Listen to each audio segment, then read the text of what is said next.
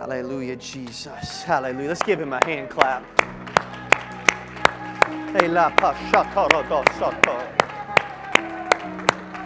Hallelujah, Jesus. Hallelujah. Well, I am thankful to be with you all here tonight worshiping Jesus. There's an awesome presence of God in this place, and this is your first time here. I want to welcome you, and thank you for coming. And if this is your 50th time here, your 500th or 5,000th time, thank you for coming. I want to remind everyone that we have if you're going to the hayride, that is this Saturday at 4 o'clock. 4 o'clock. And if you're in MIT, I want to remind you to be here this Sunday at 8 o'clock. So, but with that, I don't know that I have anything else I would like to highlight. So all of our children, you can head back to your classes. And are we going to go ahead and have youth tonight? So youth, you can head back to your classes. And I'm excited about the word of the Lord.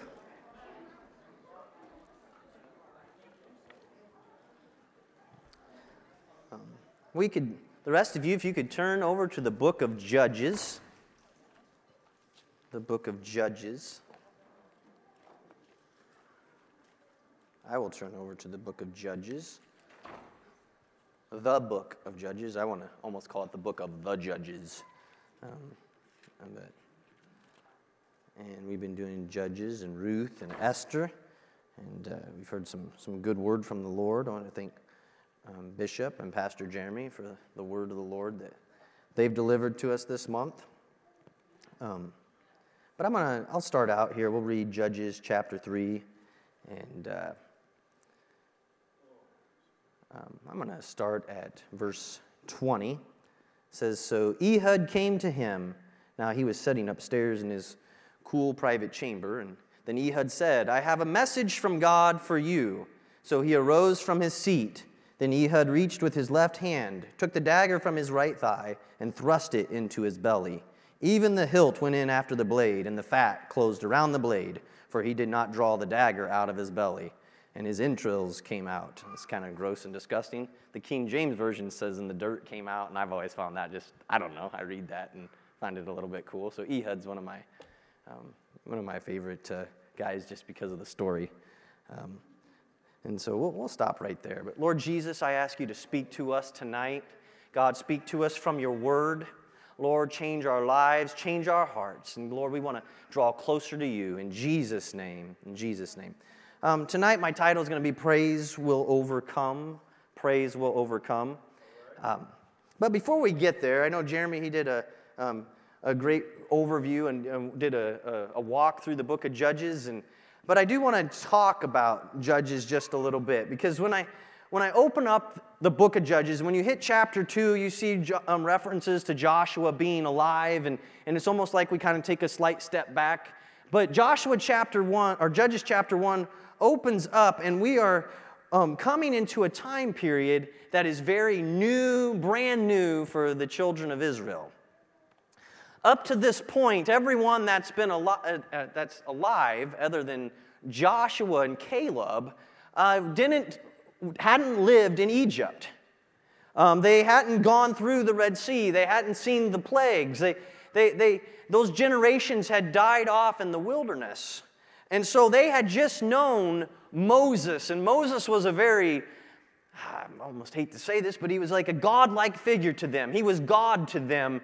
He would go before God, and he went up the mount, and he received the word, and then he came back, and they were like, "You go to God for us." His face glowed. He had to wear a veil over his face because it was so bright, and probably distracted from him preaching to them. And Moses always, you guys know those people who you're trying to deal with life, and then they're over here. They're right up here. And, maybe people say that about yourselves too, and you're like, "Well, I'm trying to deal with life." I think that about myself, but maybe someone else out there is going to say, "Well, are you so holier than thou?" I don't know. That's really not a good phrase, right? But Moses was that guy. that when he said, this is what you need to do, and they're like, living life is hard. And he was supernatural.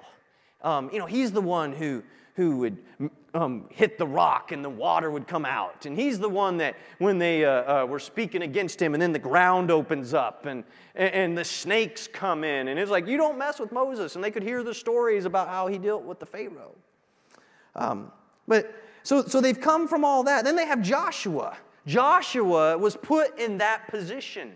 So Joshua follows right after Moses, and we talked about the song that they did together in the book of Deuteronomy this last Sunday. But Joshua then leads them into the land, and Joshua's a little different. He's more unique. And when Joshua was told to take his shoe off, it doesn't say shoes where Moses took both shoes off. He takes off his shoe. Some people look at that and they look into that as that represented that Joshua had his foot in the spiritualness and a foot in the humanity. And you do see that with Joshua because God's like, don't be afraid, Joshua. And the people are like, don't be afraid, Joshua. You got this, you got this. And so they get Joshua, who's not in that supernatural position, but he's still their leader. He's been through the trials. He's been through the problems. He came out of Egypt, and he knew what it was like to deal with humanity, but also to see the miracles working power of God and to have great deliverance. And so Joshua had instructed them, and he had encouraged them, and he had said, but as for me and my house, we will serve the Lord. He had challenged them. And then it says in verse 1 of Judges chapter 1, now after the death of Joshua, it came to pass that the children of Israel asked the Lord, saying, who shall go up for us against the Canaanites first? When I read this, I thought, great people and great men had gone before these children of Israel. And they must have thought of themselves as being something somehow less than everyone else. When you've had a great hero in your life, I look back at Peter and Paul, and particularly those guys, but any of the apostles, and then Stephen, those guys are superheroes. Peter, he walks down the street and his shadow touches people, and they're the ones who carried this gospel first, and they walked with Jesus, and so I see them here. And I'm over here. But God did not cause Joshua to just live forever in the land of Israel. He brought them in and helped get them established. But then the next generations were supposed to live there. Moses didn't even get to go in because he didn't speak to the rock the second time. And God said, no, you're not even getting to go. And they don't have Aaron anymore. They don't have Miriam there anymore. The people that are in the land of Israel are a lot of nameless people. And yet they're the ones that's been put into the land of promise. We learn in the New Testament that we're supposed to look back at these people, and they're a witness to us, and they're examples for us so that we can overcome in our day and age. But none of these people are alive today. They long to look in, and they long to have what you and I have. That's Jesus Christ living in you. And so I want to tell you that Moses wasn't picked to live in the land of Israel. Now, he could have gone across if he hadn't sinned, but he wasn't picked to be alive during the times of these judges. Joshua would have been the first guy in, but he wasn't picked to be there at the time of Samson. It was Samson. And there's something that impacts me, whether society is living for God like it ought to, or it seems like we're at the bottom of the barrel and things cannot get any worse. God has still picked you to live for this time. There's something powerful about that, something that gets a hold of me that God said, I didn't take those great heroes and put them now. I put you right now. Parents, you may think you're the worst parent in the world, or maybe you think you're the greatest parent in the world. Maybe we need to get a little more balance there. Let's not go one way or the other. I do want you to know that you're the one that's been picked for your child. Amen. God placed you in their life. I've told you before, but in the 10 Commandments, we're first supposed to worship the Lord our God, right? But then it says honor your father and mother. And that's when you move into like the human commandments. You get into the back half. But what is interesting to me is that God first deals with him being the creator. But then he deals with your parents. And as parents, you are not going to be flawless. But you do have the capability to give your children what God needs you to give them. You've gone through things in your life. Some of it's genetic things. Some of it's things that you dealt with. God has given you the tools that you need. And what you don't have, go to God and He will supply it for you. But God has put you in their life at this time. He didn't give those children to me. He gave them to you.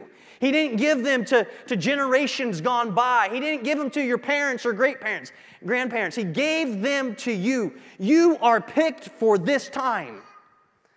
You know, I want to hang my head a little bit, but I've been picked to be at my job. You haven't been picked to be at my job. We've been picked for this time. And it's up to us to decide what it is that we're going to do. So we see in Judges chapter 1, that what did they first do? They don't have a new leader handed off to them. Joshua didn't say, okay, I'm going to die, so here's Caleb, or here's Othniel. So the people, they stood there and they said, okay, we're in a spot. What do we do? And what they did at the beginning of Judges, I wish they had done at the end of Judges. But they said, okay, God, what should we do? We've got to go to God. Who should go up for us against the Canaanites first to fight against them? God, what should we do in our situation? If there's something we can learn from the beginning of Judges, is when you're in your time, just go to God. You say, okay, I'm just a human. I don't know that I have the tools or capabilities. You don't need to. God picked you for this time. Go to Him and call on Him. Call on Him. I find it interesting, just little tidbits that God called out. He called out Judah. Where does David come from? Judah. If the children of Israel at the beginning of Judges had made up their mind that they were going to serve God and follow God, what would have things been like? How would have the history unfolded instead of those ups and downs and ups and downs? Because we see at the end of the book of Judges, it says, in those days there was no king in Israel, and every man did that which was right in his own eyes. Every man did that which was right in his own eyes. What does that remind you of? It reminds you of Noah and the flood. Everybody's doing their own thing. Oh, go to God in prayer. Go to God in prayer. And don't just go out there and try to do your own thing. Don't let the bookend of your life be that you began in this work saying, you know what? God gave me a promise. He gave me a hope. He gave me a reason to live. And then to treat Him lightly and to give up on Him, and that it would be, your life would end with, I did what was right in my own eyes. I did what was right in my own eyes. But how did they get to that spot? How did they get to that spot? You know what I see? I see is, and I'm not going to read all the verses, but in Judges chapter 1 here, they go to battle, and it's Adonobezek in Bezalek. I should have tried to read these just a little bit better before I said it over the pulpit. They're very hard, but what they do, they capture the king, right? They cut off his toes, and they take him, and eventually he dies. This was somebody they were supposed to have wiped out. And you know what happens when you don't take care of sin in your life? You have to deal with it later. It comes back to you. You've got to deal with sin. In Judges chapter 2, verse 23, they didn't deal with the sin in the nation and with the foreigners in the nation that God told them to take care of. So it says, therefore God left those nations without driving them out hastily. Neither delivered He from them into the hand of Joshua. There's two things that I see here. One, your problem will come back to you. You need to find a place and say, God, we've got to deal with this right now. God, we can't have this. This cannot go on to the next generation. This can't go on to the next generation. But something I do see, and I know I've said it here many times before, God does not walk out on us. And sometimes those problems, some of those thorns in our flesh, God will say, okay, you know what? That particular one right here, I see your human nature. I see where you're at. And I'm going to leave this thing over here because it's going to be what I use to drive you back towards me. So instead of you looking at me and putting me a tear down, that I can bring you back and turn you back towards me. And so for that, I always want to be thankful when God uses the problems of this life to bring me closer to Him. I refuse to let my problem or the enemy of my soul get any credit. I don't want to turn and be downhearted and I'm going to come and I'm going to say, thank you, Jesus, for the problem. Thank you, Jesus, for the struggle. Because through it, I know that I still need to rely on you. Hallelujah. Let's give Him a hand clap. Oh, thank you, Jesus. Thank you, Jesus.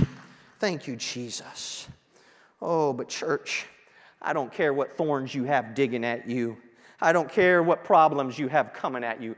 Don't begin in this walk with God. Don't begin in the promise. And then when you're here, say, you know what? I like this part out in the world over here. I like this thing from the strangers in my land over here. I like what they're doing over here. And you begin to relax and to compromise. What do we see? We have some examples of this. I wrote down, Judges chapter 3, verses 6 and 7. It says, and they took their daughters to be their wives and gave their daughters to their sons and served their gods. And the children of Israel did evil in the sight of the Lord and forgat the Lord their God and served Balaam and the groves. Oh, that tears at my soul. Why? Well, I got 5 kids.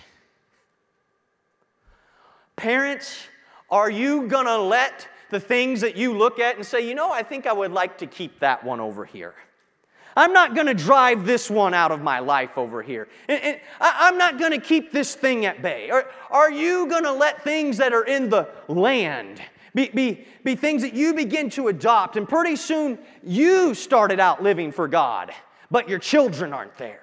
The next generation isn't there. Oh, I think of Hezekiah.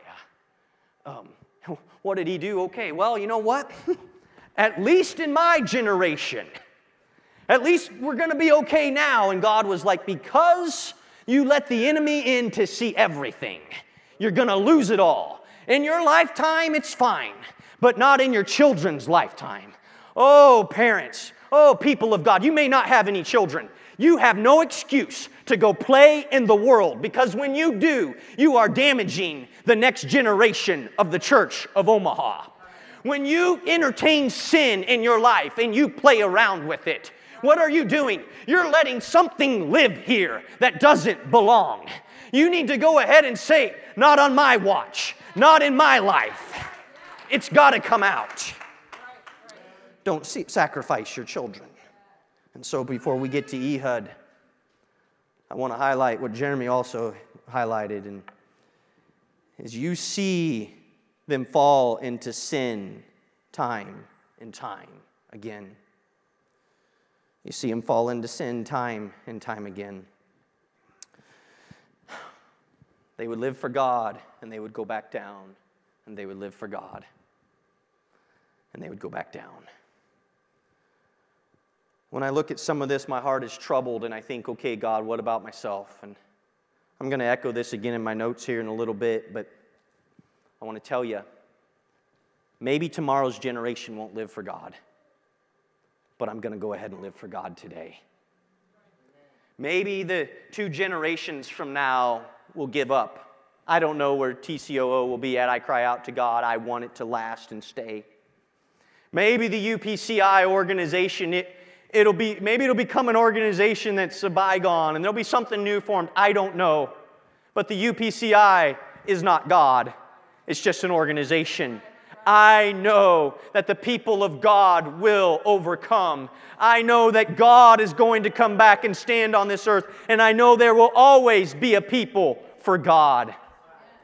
And so whether the next generation or those around us decide they're not going to live in this way anymore, and they're going to entertain the world, and maybe they'll even give their children over, not on my watch. Can you say that with me? Not on my watch. And so now that brings us to Ehud. That brings us to Ehud. Judges chapter 3, verse 15, it says, "But when the children of Israel cried out to the Lord raised up a deliverer for them, Ehud, the son of Gera, the Benjamite, a left-handed man. By him the children of Israel sent tribute to Eglon, king of Moab. Now Ehud made himself a dagger." I like the little details. It was a double-edged dagger and a cubit in length. The Bible decided to tell us that. We've got so many things to put in here, and it's like, well, it was a cubit in length. It was double-edged. And fastened it under his clothes, under his right thigh. So he brought the tribute to Eglon, king of Moab. He had strategy there. Now, Eglon was a very fat man. And when he had finished presenting the tribute, he sent away the people who had carried the tribute. But he himself turned back from the stone images that were at Gilgal and said, "I have a secret message for you, O king." And what did Eglon say? "Keep silence." I can see him. "Keep silence." And everybody leaves. Eglon liked the tribute that he had received. Ehud gets in there, and we already read the verse, but when he gets alone, he takes out a dagger, and he kills him. Ehud, the Bible tells us that the children of Israel had cried out, and God raised Ehud up. So immediately when I read this, I see, the children of Israel, they're tired of being in bondage, and they've decided, you know what, I need to get back to God. Our rock isn't like their rock, right? They got their mind a little more straightened, and they said, we need to get back to God. They begin to cry out. Do you know how much land Eglon had taken for ruling over them 18 years and getting their tribute? One city. And you know what that city was? The city of palms, Jericho. They had built over there by the place of Jericho that God had destroyed and brought the walls down. It was a supernatural destruction. And yet what did they do? They began to play around in sin. And an enemy comes in, and he takes one city, and with one city in all of their land, rules over them for 18 years. The enemy will come into your life and get a little toehold in there. And then you're like, oh no, I need to watch out. What's the devil going to do in my life? If I praise him too much, what's going to happen? And you start to submit yourself to an enemy in your life, to fear, to doubt. You submit to unbelief. It gets a hold of you, and you panic, and you don't want to take a stand for God. You don't want to get out there and pray. You know, I thought of that. I'm going to hit it again. I hit it a lot of services. This stupid coronavirus. We watched 14 children stand on this platform, 15 people that got the Holy Ghost. What would have happened? I know God can do anything. But if you as a church had been afraid to pray with them, because I can't get too close to somebody, because if I get too close and I tell them Jesus loves them and He wants to fill you with the Holy Ghost, go ahead and raise your hands. If there wasn't teachers that would go back in that wing every Sunday because they were too scared of a virus, it got one toehold in their life, and you give up everything because you're submitted to fear. Yep. Don't do it. Don't do it. And that's just an example. But you have situations on your job. You have threats from family. I'll disown you. Oh, what will happen if I share with this person over here at my job what they need right now when they're crying out? Or if I don't go to this particular family get-together because I know that there's something about it and I shouldn't be there. And they're like, if you don't show up, this is what you're not family. No, take a stand for God. Take a stand for God. Getting off things just slightly here. But Ehud, you know what? It says Ehud was called by God. But now let's put this into real life now. Did Ehud know he was called by God? We don't read a single thing where it says, Bishop, it doesn't say, where he came down and God said, Ehud, I have called you to deliver the children of Israel. No. God raised up Ehud. You know what I see? I see God looking over there and saying, there's someone right there who's going to take a stand for me. Do you know what the name Ehud means? I will praise. I will praise. And so Ehud gets called by the people. They said, hey, Ehud, he must have been some kind of man that was a bit popular, or maybe he's the only guy that would go. We need you to take tribute to the king who has one city, one foothold in our nation for the last 18 years. And here's what we want to bring. And Ehud's like, I have a plan. I've got some. We don't see that Ehud said, let me take tribute, I'm going to kill the king. We don't see him form a government. We don't see him have an army built up. Well, he's going to lead the people. We don't see anything in Ehud's life where he was visited by an angel, spoke to mightily by God, that his dad said to him, Ehud, you're going to be the deliverer. You need to do something. We don't see some dramatic moment in Ehud's life. We just see that I will praise says, I have an opportunity. I'm going to see Eglon. And he takes that dagger and he strategically places it because he knew where they were going to be looking. They were going to be looking for somebody who was normally right-handed, reaching over and pulling out. And he's like, but if I put it over here, they won't pay attention. Do you know how bold that is? That he didn't get a pat down and they discovered the dagger? He said, I'm going to do what I can do. Oh, my life is on the line. You can see it right there. His life was on the line. We don't need it written out. We can see it. And Ehud says, I'm going to go do something about, if I can call him this beast. He was going to do something about Eglon. You know what Eglon is? Look it up. What I looked up, I saw circle or calf. Do you know what the calf is? It's those oxen, those calves, golden calves they made statues to. Those golden calves that they worshipped when they were in the desert. Those golden calves that came back to haunt them later in the book of Judges. And later on you said Jehoshaphat, I believe, on Sunday, Bishop. And the golden calf. And what is Israel compared to but a stiff-necked people? Why? Because they took the identity of these calves. It became what they were identified with, a stubborn and stiff-necked people, always against God. God who would save them and deliver them, and then they'd against him. Well, what do we have? We have Eglon, this calf, and we have praise that goes to meet him. And where does he meet him at? But a place called Gilgal. Oh, he met him at a place that's identified with worship. It's a place where we see Samuel go and offer sacrifice. It's a place that not far from there, Abraham built his first altar when he came into the land. Oh, something happened at Gilgal, and the enemy has come in there. And there isn't just this enemy known as the calf, but there's also statues over there. There's all these statues to other gods. The place had been corrupted. And I will praise makes his way to a place that was their identity, not Eglon's identity.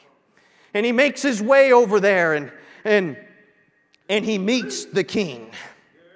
He meets him.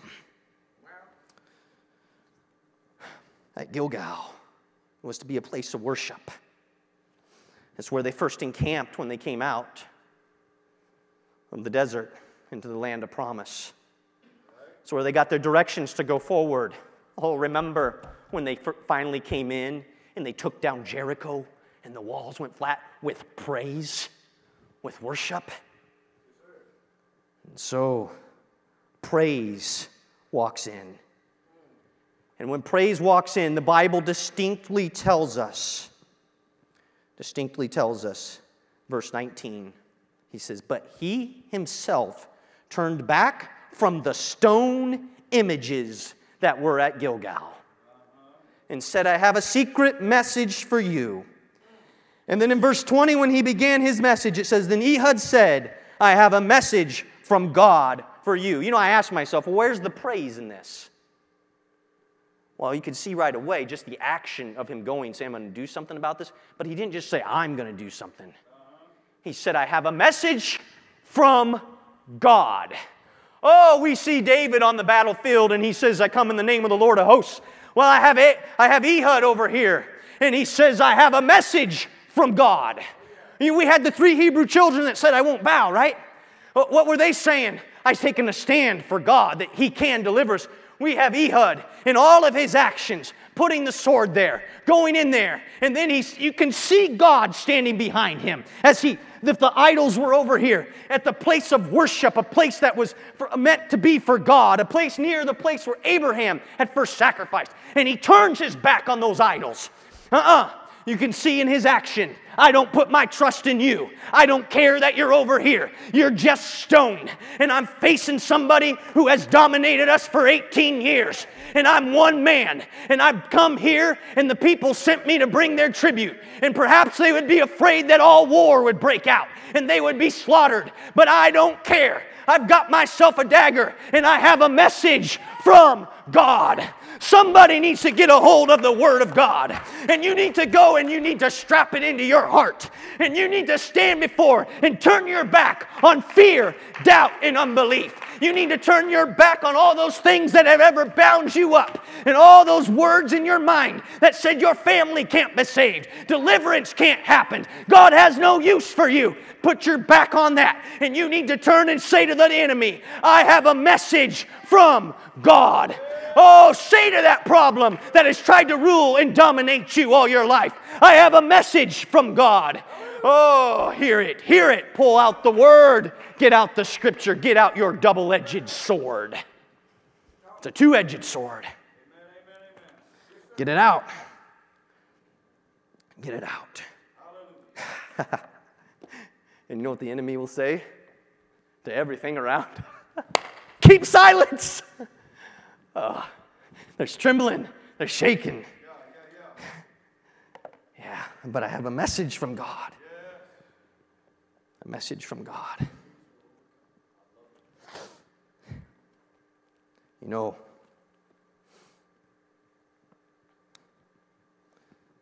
how did Ehud get there to start with?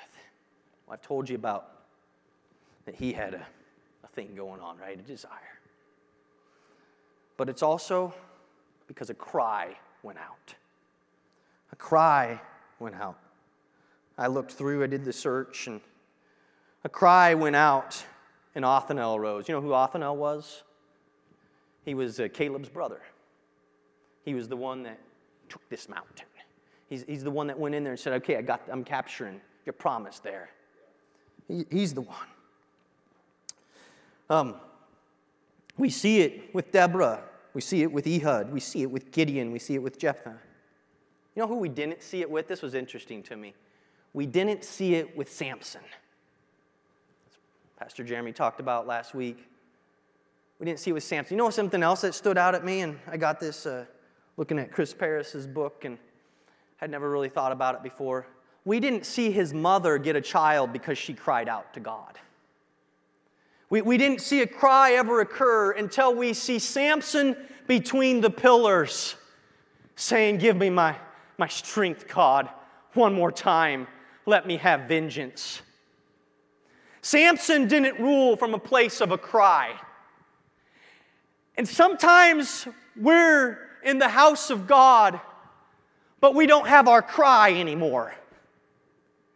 And so we get distracted and we get pulled away and we begin to lust after other things because our zeal and passion for everything all about God is gone. You know what will happen when you have a zeal and passion for God? The little irritants become smaller.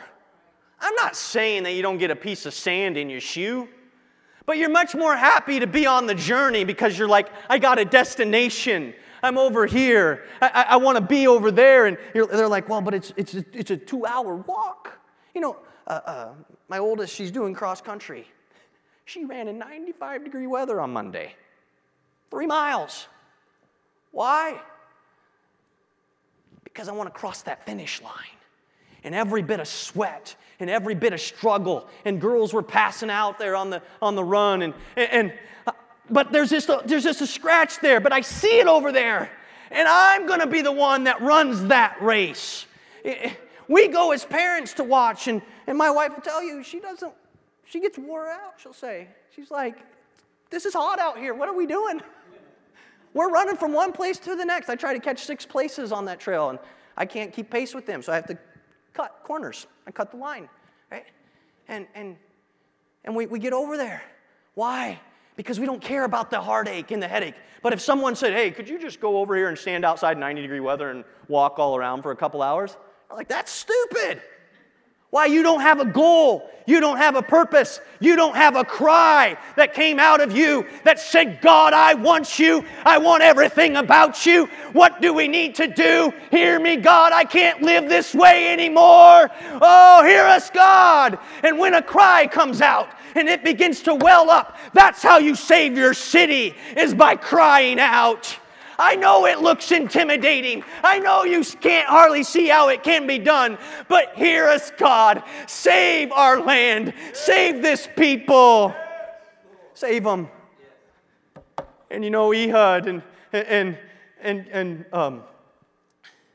Deborah, and they could have looked back. They could have said, well, you know what? It seems like we just keep falling back in. We keep going back and we keep sinning. So why do I want to try anything now? Let me tell you again, I may not be able to do anything for the decisions of the next generation. Maybe they won't fall in this way, but I'm going to do something right now for the people living. Maybe I can't do anything in China or closer to home in Washington, D.C., or even for the whole state of Nebraska, but I can do something in my neighborhood. I can do something in my home. I can do something where I live at. Hear us, God. Let your cry go up. Let your cry go up. And so the cry went up and the cry went out, and praise made his decision. Because God, even though Ehud maybe didn't know that God was calling him, God was calling him. And God has called each and every one of you. And so you think you're just frustrated by the situation. God's calling you. You think, somebody has to do something about this. God is calling you. You look over and you see that one that you invite into church because you're like, there's a soul right there. God called you. You see that child praying and you're moved and you begin to pray with them. God has pulled you on to care for them. So don't be afraid. God puts you on this mission, and He doesn't have to just yell into your ear every time, I called you. He's pulling on your heart because He knows you care. And when your care meets up with God's care, oh, it changes things. When you have a cry and God's reaching in, it changes things. It changes things. So praise. Praise goes, and praise is infectious. Praise says, okay, I can do this. What is it about praise? When you begin to praise God, and we talk about worship in spirit and in truth, and I want to encourage you. I tell you, I've told you over this platform, I've told you personally, worship God with the truth of where you're struggling. Worship Him for where you're at. Tell Him about your problem, your situation. Be honest with Him about where you're at. Why? Because in doing that, you're bringing it to Him. So when you say, God, we're in bondage, and I just don't know what to do. If you were a child in Israel, God, we're in bondage, and I can't live this way anymore. You're immediately entrusting Him with this thing that you're afraid of. But then when you step forward and you begin to say, God, I know that you can overcome anything. And God, I'm making a decision to live for you no matter what. And God, I place my hope in you. And God, I won't bow my knee. And God, I don't care. I'm with you in sickness and in health until death do us part. God, I'm with this all the way. What are you doing? You're elevating Him. God, you're holy. God, you're mighty. There's nobody greater than you. And pretty soon, your back is turned to these idols over here. And praise begins to elevate God and to magnify Him in the situation. Hallelujah. And God, who has been watching your every step and has been with you all the way, I don't know how He's going to deal with your problem. I don't want to give you something where I say, and your situation is going to be all gone. He may choose to have you walk through the problem. Maybe you're fighting cancer and God says, you know what, I think it's time to call you home. God has made the decision in your life and He's taken you to someplace better. So I don't want to give you something that says, boom, everything's just going to be gone. But what you have done is you have placed God over it, and you will overcome that problem. You will be right where God needs you to be. And that problem has no say and no choice in the matter because you placed it under the authority of Jesus Christ. And so we need to give Him praise, honor, and glory. Praise. Praise is infectious. Praise gets a hold when you begin to praise God in the house of God. People begin to reach over throughout the audience, and they begin to praise, and they begin to worship, and your voices join together, and victory begins to happen here and there, because fear is crushed as you begin to tie into the love of Jesus, and His perfect love comes in, and it casts out all fear. Oh, God. Can we stand to our feet? Praise, we see Ehud went and he ran back into the land. And when praise ran back into the land, he said, come on, this is what's happened. We can do this. And everyone else out there, you got Ephraim, right? And they stand up and they say, okay, let's go to battle. You know what? I couldn't do it on my own. I gave you tribute to take. I thought I just had to pacify the enemy. But if you are going to take a stand, I'm going to take a stand. And so I just want to close out tonight, and we're just going to give some praise to God. And as we go that way, I've got a couple verses from Psalms chapter 34. But David, when he was in a predicament right here, when David was in the camp of Abimelech, and things didn't look great, and he had to act himself a little crazy, he writes in his situation, he says, I will bless the Lord at all times. His praise shall continually be in my mouth. So as I read this, I want us to begin to worship God. I will bless the Lord at all times. His praise shall be continually in my mouth. My soul shall make her boast in the Lord. The humble shall hear thereof and be glad.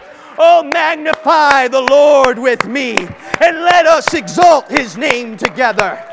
I sought the Lord, and He heard me, and delivered me from all my fears. Oh, go ahead and lift your voice. I sought the Lord, and He heard me, and delivered me from all my fears.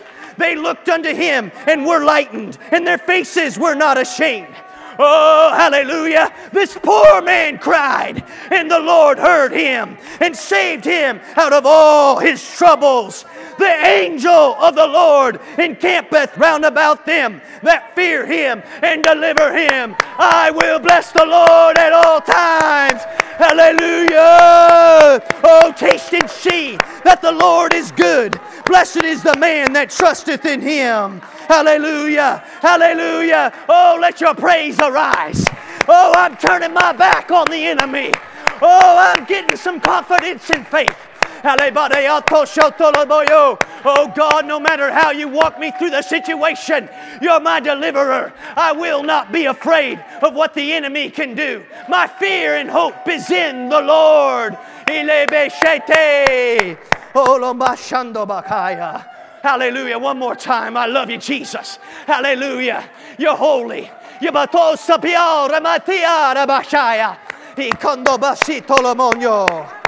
Hallelujah.